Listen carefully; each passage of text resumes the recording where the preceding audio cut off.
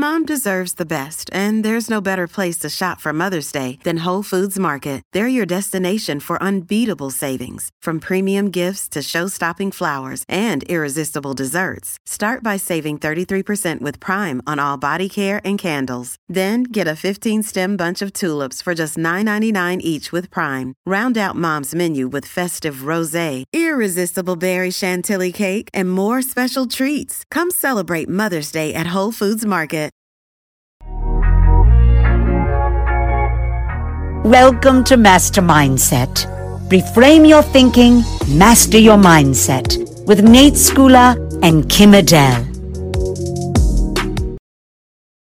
Hi. So today we have the absolute honour of being joined by the fabulous Kate Strong, who's here to tell us about her latest amazing world record achievement, and also to talk about mindset and actually how do you get yourself into the right mindset to tackle a challenge like the one you've just taken on. But first, Kate, a joy to see you again. Please do tell us what you've been up to since we last chatted. Yeah, I think we spoke just the week before my attempt. So on the 26th of May, I broke 3 world records on a static bicycle. So the furthest distance in 1 hour, 12 hours and 24 hours. Amazing. And pleasure of being able to pop in and see you as you were live. And I'm still tired now just having watched you. So I can't only imagine how your body must be feeling. Yeah, it's taken a while to recover. I went to Wales last week on holidays and climbed Snowdon, and I think I needed 3 days just to lay down after that. So a little bit overzealous with the recovery, maybe. Yeah, I'm not sure that would have been part of my recovery.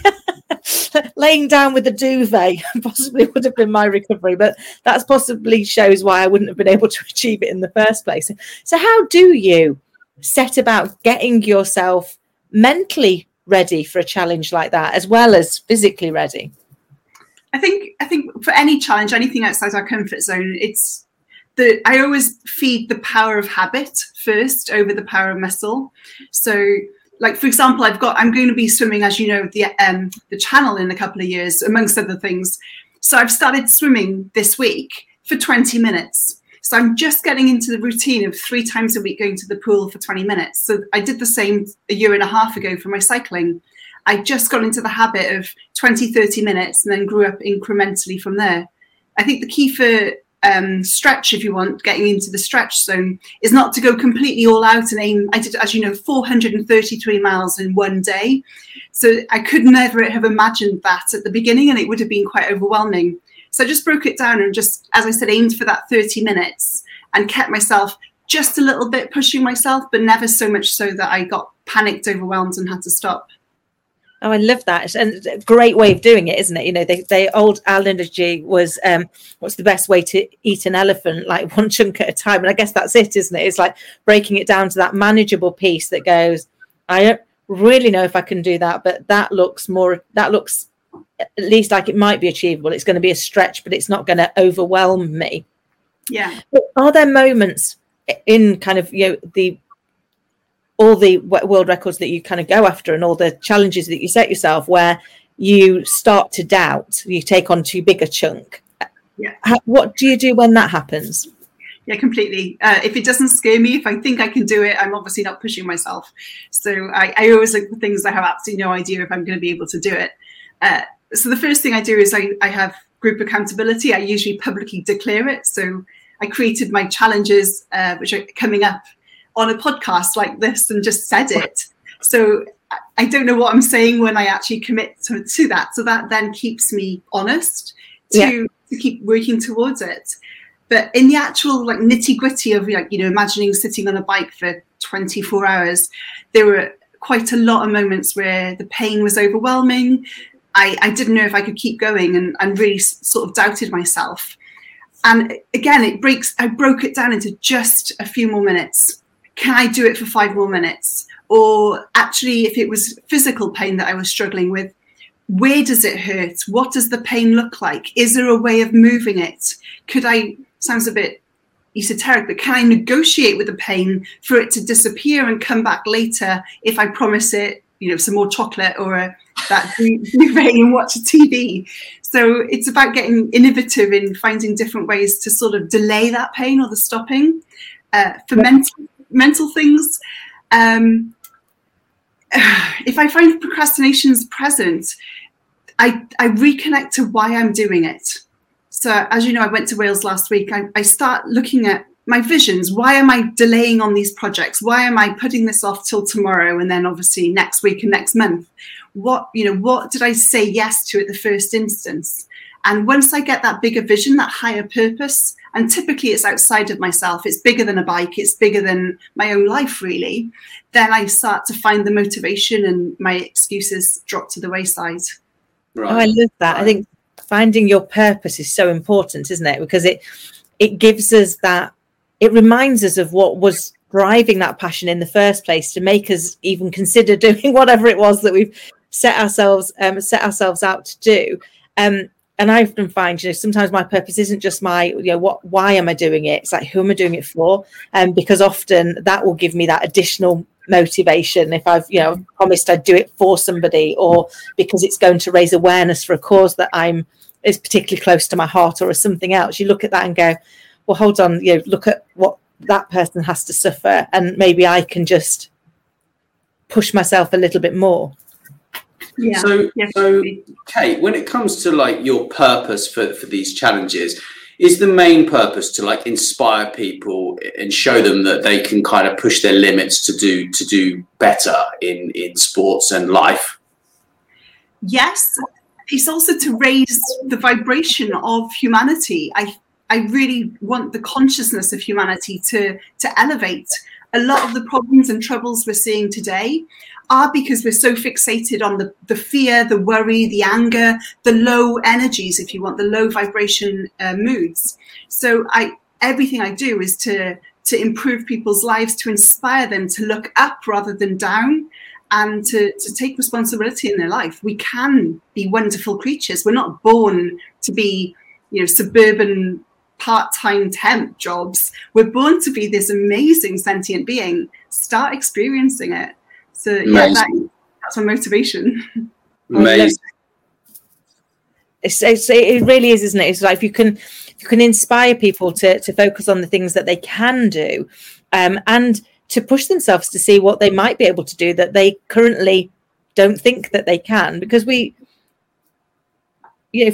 always look at children. I've got my little girls up to 4.5, and at our most vulnerable, we learned how to walk and talk and run and jump and skip. We didn't know how to do any of those things. And if I told you guys that tomorrow you're going to have to learn to do them again, you'd probably be a bit overwhelmed and go, I can't. But actually we can, because at our most vulnerable, we did them. And that's because at our most vulnerable, we were really connected to our creative being, weren't we? And we just wanted to be like everybody else. No one else can do it. So surely I can. And there is a huge piece around once somebody's proved it can be done, the amount of people that then go on and do it, isn't it? It's a bit like the 4-minute mile. Nobody believed it could be done. And was it within 2 months that more people had actually broken it because the belief had been broken that it couldn't be achieved?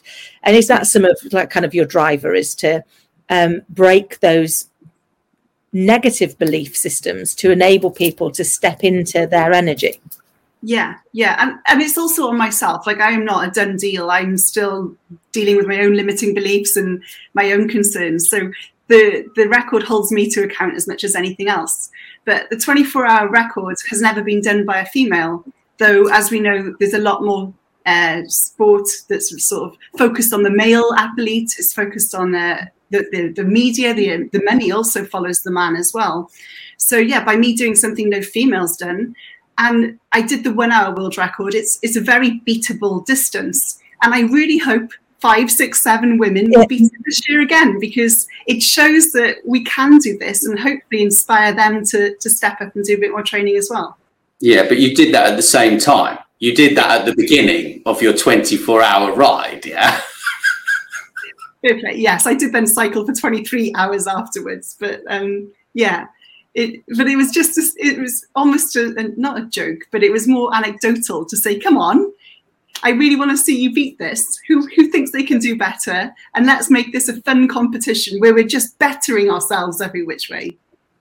I love it. I love it. That's such a great way of tackling life, isn't it? Is how do I just keep improving? How do I just keep getting better than I was previously? Because I think sometimes we look at the end game and it's too far away. It's too big. It's too scary, and therefore, I sometimes suffer from passionate procrastination. I find every other reason not to get it done, and then I have to hold myself to account to go, okay, so why is it that you're not doing that? And often it's because I've not taken your advice and broken it down to go, okay, you want to climb the mountain, but actually all you need to do today is get here.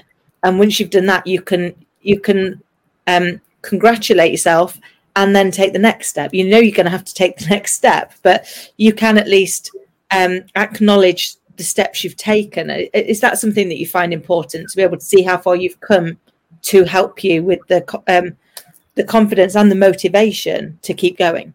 Yeah, completely. And I really agree with what you're saying. We need something I was missing a couple of years ago was I always was like never congratulating myself or never stopping. So at the end of every day now, I give myself 3 acknowledgements. So I have my 3 gratitudes, things I can be grateful for that happened, but then also 3 things I want to pat myself on the back for that maybe nobody noticed, or maybe it's just a big deal to me that I finally wrote that email I've been waiting or, procrastinating on for weeks. So I definitely give myself that time to reflect and reward myself as well. That's amazing. I've been really getting into gratitude the past few weeks, and it's incredible how that just sets you up for the day. Like if you get up in the morning, it's part of my routine now, my morning routine. I get a piece of paper, I get my coffee, and I sit down. And literally, when I finish my training, I will write down 10 things to be grateful for, right? And it's just, but the thing is that it just, I don't know what it does. I can't quite understand how it actually changes your mindset in the way that it sets your day up. I suppose you start looking for more things to be grateful for, right? Yeah, and it is like I'm an energy healer as well, so I incorporate that in my life. It does vibrate at a different frequency, and what you put out is what you attract. So if you're always grateful, guess what you're going to have is very happy clients. You're going to attract people who actually like to be around you, who acknowledge you for who you are. And we're going to actually naturally repel the whingers, the complainers, the horrible people that we don't like being around. So it does actually, the law of attraction does actually apply, and gratitude is a beautiful thing to bring into our life. That's very interesting. I like the way that you just say to, that you started doing 20 minutes at a time, right? Because so many people, they'll take on like an exercise regime or a new hobby or whatever, and then it's not that they get overwhelmed, they just take on too much and then like get injured, or they get like frustrated that they can't get anywhere really quickly. And it's just like, well, yeah, I think the best way, like, start with like 5 minutes if you're kind of, unfit, right? I mean, Yeah, completely. It's just working wherever we are. And I never complete 100% of all my training. It's not possible. Mentally, I deteriorate during it, or life happens and I miss a training session. It's fine. It's always better to go in better prepared for the next time with lessons than that guilt or carrying that word should every single which way. Because if we do it, we feel guilt, we feel the obligation. If we don't do it, we feel the guilt of not doing it. So just completely go with have a plan, then have a plan when the plan fails, and do your best to stick to it and just keep learning. That's all we can do. I love that. It's giving yourself that self-compassion, isn't it? Because if it was somebody else there and they missed a session, you'd be there going, look how many sessions you've done. And life does sometimes get in the way, and actually sometimes you've just got to forgive yourself for the fact that life happened today, and then get back on the bike, for want of a better analogy, and kind of pick it up tomorrow. But we are so critical of ourselves, aren't we? We don't offer ourselves the same self-compassion that we would offer to the people that we are surrounded by and we support. And I think that's something that is a real lesson for people, is to learn that compassion. And I loved what you were saying earlier about those 3 acknowledgements, because we're not very good at acknowledging ourselves for what we've done. And we sometimes worry that the thing that we want to acknowledge nobody else might think was particularly good. You know, on a really bad day, I think if I've adulted for 12 hours, you know, I've done pretty good. And that might be a great goal for everybody else. But, you know, on some days, that's a really good goal for me. And I acknowledge myself for having done it, for having pushed myself to actually not just get under a duvet and go, life's too hard today, and say, well, look, let me see what I can do. But I think taking that time to be grateful, which is such a beautiful thing to do. I do, my little girl and I do gratitude on the way to and from nursery. What are the things that we're grateful for? And I always, you know, one of my acknowledgements to myself is if I make it into her top 10, that I'm one of the things she's grateful for, then I'm like, Mummy's doing good today. I'm behind sweets and donuts, but I'm there. But I think, you know, once you get your mind into those parts and say, you know, what am I grateful for that's external, that's come into my life, but what am I grateful for that I've done, that I've achieved, where have I added some value? It starts to help you to see yourself how other people see you, doesn't it? Yeah, and also, I mean, if I always wanted my boyfriends or my partner to congratulate me on what I wanted, and he got it wrong every time, I'd get annoyed with him. But he has no idea what, as you just said, what was big deal for me. So it actually lets him say thank you for what he wants to thank me for, rather than what I think he should be saying thank you for me. So it actually helps the relationship. Because it's being honest, isn't it? And actually, they're probably going to say something. You go, oh, I didn't even know that was something that you would appreciate. But I now know. So actually, if I want to, you know, if I want to do something nice for you again, I know it's to do this, rather than actually we define it going, I think you should think this is great. So actually, thank me for it, because this is, you know, I've done it to make you happy. But it can disconnect, can't it? Yeah. I think the more I do my best to keep as much power within myself, which means I plan for anything that comes up, because obviously the weather could change and different impacts, which will change my plan, or I can't even race or train, for example. But I give as much power within myself. So if I want to say thank you to myself, I don't give it to my partner to thank me. I give it to myself. And the same goes for loving myself too. I don't need someone to say I'm beautiful to feel beautiful. I don't need someone to say they love me to feel loved. I am a beautiful, loving being, and they can expand and magnify that, but they can't take away my essence, which is quite pretty, actually. That's a great attitude. Great attitude.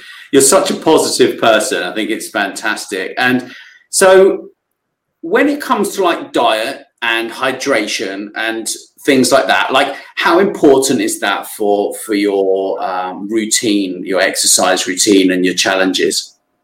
Yeah, I think it's really important. It is definitely really important. Without the right food going in, the right energy going in, I wouldn't be able to put out the energy consistently afterwards. You know, I could, you know, I'm plant-based, but if I was to live off McDonald's, there's only a certain amount of training sessions before I'm sure I'd hit a wall and crash and burn quite magnificently. I can't say that word. Magnificently. Sorry. I just don't worry. I do my best to stay hydrated. I drink water. I stay away from soft drinks. I add lemon to my water, drink vitamin C before I eat my breakfast, to make sure that I absorb my iron, and just keep it fun. But I don't have a certain regiment. I have my cheat days. I have takeaway pizza, but I make sure that those are very rare, and not every day is allowed to be a cheat day, obviously. Of course. So you mentioned that you climbed Snowdon in your recovery phase. Was that like, do you think that might have been like slightly overdoing your recovery? Or is that like how you, because I know there's something called active recovery. I know you must know about that as well, right? So what that means is that, for example, if I'm holding a posture for like 2 hours on a day, the next day my legs might be a bit tired. I might do half an hour or an hour, and then I'm going to recover, right? So can you explain a bit about that before we wrap up? Yeah, sure. So, for example, I used to do triathlon, as you know. Active recovery, so I do an Ironman, which is pretty intense. It's an 11-hour journey for myself, longer for others and shorter for some others. The day after, I'd go for a half-hour cycle where I'd spin my legs. our muscles would be holding lactic acid.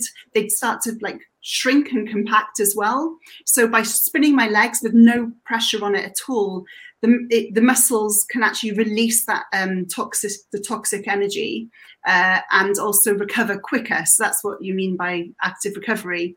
And yeah, climbing a highest mountain in Wales is a ridiculous idea. Just to put it out there. It had been 3 weeks, and I did think my fitness it, but I'm not mountain fitness. I have no mountain fitness at all. So within 10 minutes, I wear a sort of heart rate tracker, and within 10 minutes, it was like in the red, and it stayed there for 4 hours. Oh, no. Sorry. So you plan to climb Everest, right? Yeah. So in 2 years' time, I'm cycling across America, 3,000 miles, swimming the English Channel, then climbing Everest. Well, I might see you on the Everest thing. I'm thinking about that. I may just do the base camp thing, but like I like mountains, yeah, you know, and I kind of spent a bit of time in Peru, right? So I kind of understand like the height sort of thing, but it's incredibly hard when you try and like walk at like 6,000 meters above sea level. It's like crazy, crazy. It's the cleanest place to be in the world for our minds, because we have to focus so hard on surviving, because we are a few steps away from potential death. We do have to shut the chattering monkey in our brain down and purely be in the moment. And it is actually quite a spiritual experience. So I'm terrified about it, but I'm also really looking forward to it as well. That's so exciting. Yes, it sounds great. It's true, isn't it? I mean, that's why we grow through our pain, isn't it? Because it's only in moments of trauma, real trauma, that actually we have to focus, because we can't comprehend the other things. We've got to just survive, and that's where we get our biggest growth moments. But to do it in you're right, such a spiritual way must be amazing. Yeah, and I'm doing my best to unpack how we can achieve those moments without waiting for that cliff edge, because that's what I used to wait for, is that the sitting down by the doctor telling us that we've got a certain disease, or having a very toxic relationship where we're left with a very tough decision. But imagine if we could make those choices in free spirit, rather than waiting for that horrific do or die experience when we're forced to make those changes. Yeah, no, it's true, isn't it? I mean, one of the things that I've been doing a lot in the last few years is going back over the traumas of my past to see what lessons I can learn that I can take into my future without the traumas. I've done enough traumas now. I've had my share. But actually, what did I learn? And what I learned was that actually it was always much easier once you'd made the choice, once you'd made the decision, once you'd done whatever it was you didn't think you were going to do, because we put it off and we make it worse. It never is, even like that awful conversation. It's never as bad as the way we've played it out in our mind for 5 days. What we've got is 5 days worth of building ourselves up to a disaster, haven't we? That you're then like, oh, thank God I did that. It's out of my head. I don't have to continue to repeat it. And I think that's, for me, it's been one of the things. So now when I find myself in a place where I don't want to do something, or I'm putting it off, I go back and go, you're going to feel so much better about this when you've done it, because it's not going to be as bad as you think. And try and use that to spur me on to create my own like kind of cliff edge of going, just take the leap. Yeah. We need to. I love your story about revisiting our past traumas to take the lessons from it, because without them we wouldn't be who we are today.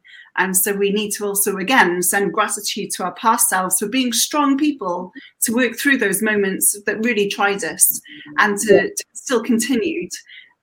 But also to take those lessons forward. And you're right, when we jump, we'll learn how to fly, but we need to jump to find out. So it's scary, but do it. Absolutely. I love what you were saying about making sure that you give gratitude to your previous self, because often we don't, do we? And it's the language that we use to describe it. So I had all of my disasters together, and I sometimes joke people as like 3 divorces, a stalker and an evil inner critic, and you're like, actually that's downplaying it. I survived all of those and I came out stronger as a result of it. So yes, you can be a bit flippant, and I am. very often.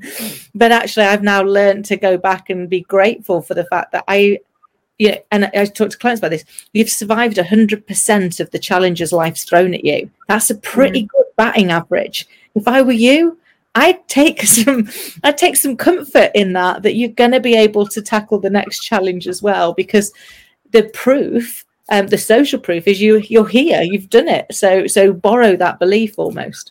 Yeah, I love that. 100% survival rate. Absolutely wonderful. I've thoroughly enjoyed speaking with you again, Kate. I really have. And thanks to everyone for listening. So if people want to kind of get in contact with you, you do coaching as well, right? For executives and leadership and that sort of thing.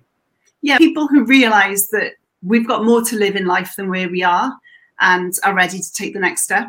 Where we look backwards, as you said, to release those hooks that keep dragging us back into those moments or those experiences, but also make sure we add the future and bring it towards us with a bit more flow and velocity. I love that. In fact, one of the blogs I wrote recently was "Life only makes sense in the rear view mirror," because you've got to look back at it, haven't you, to see what was it teaching me, what was I supposed to learn. So, and how will they get in touch? So if leaders are there and they're ready to take that leap and to take the next step of their journey, how can they find you? Yeah, the best place is my website, katestrong.global. I'm also on social, as you know, so all the links are there for Instagram, Facebook, Twitter. I'm trying to think of them all, YouTube and LinkedIn as well.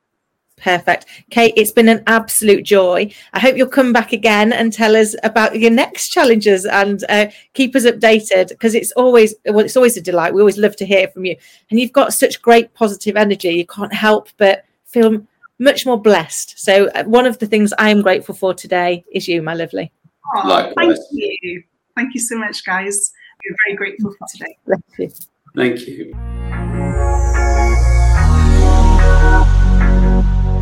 Thanks for listening to Master Mindset. Please don't forget to follow wherever you listen, and tell your friends. And tell your friends.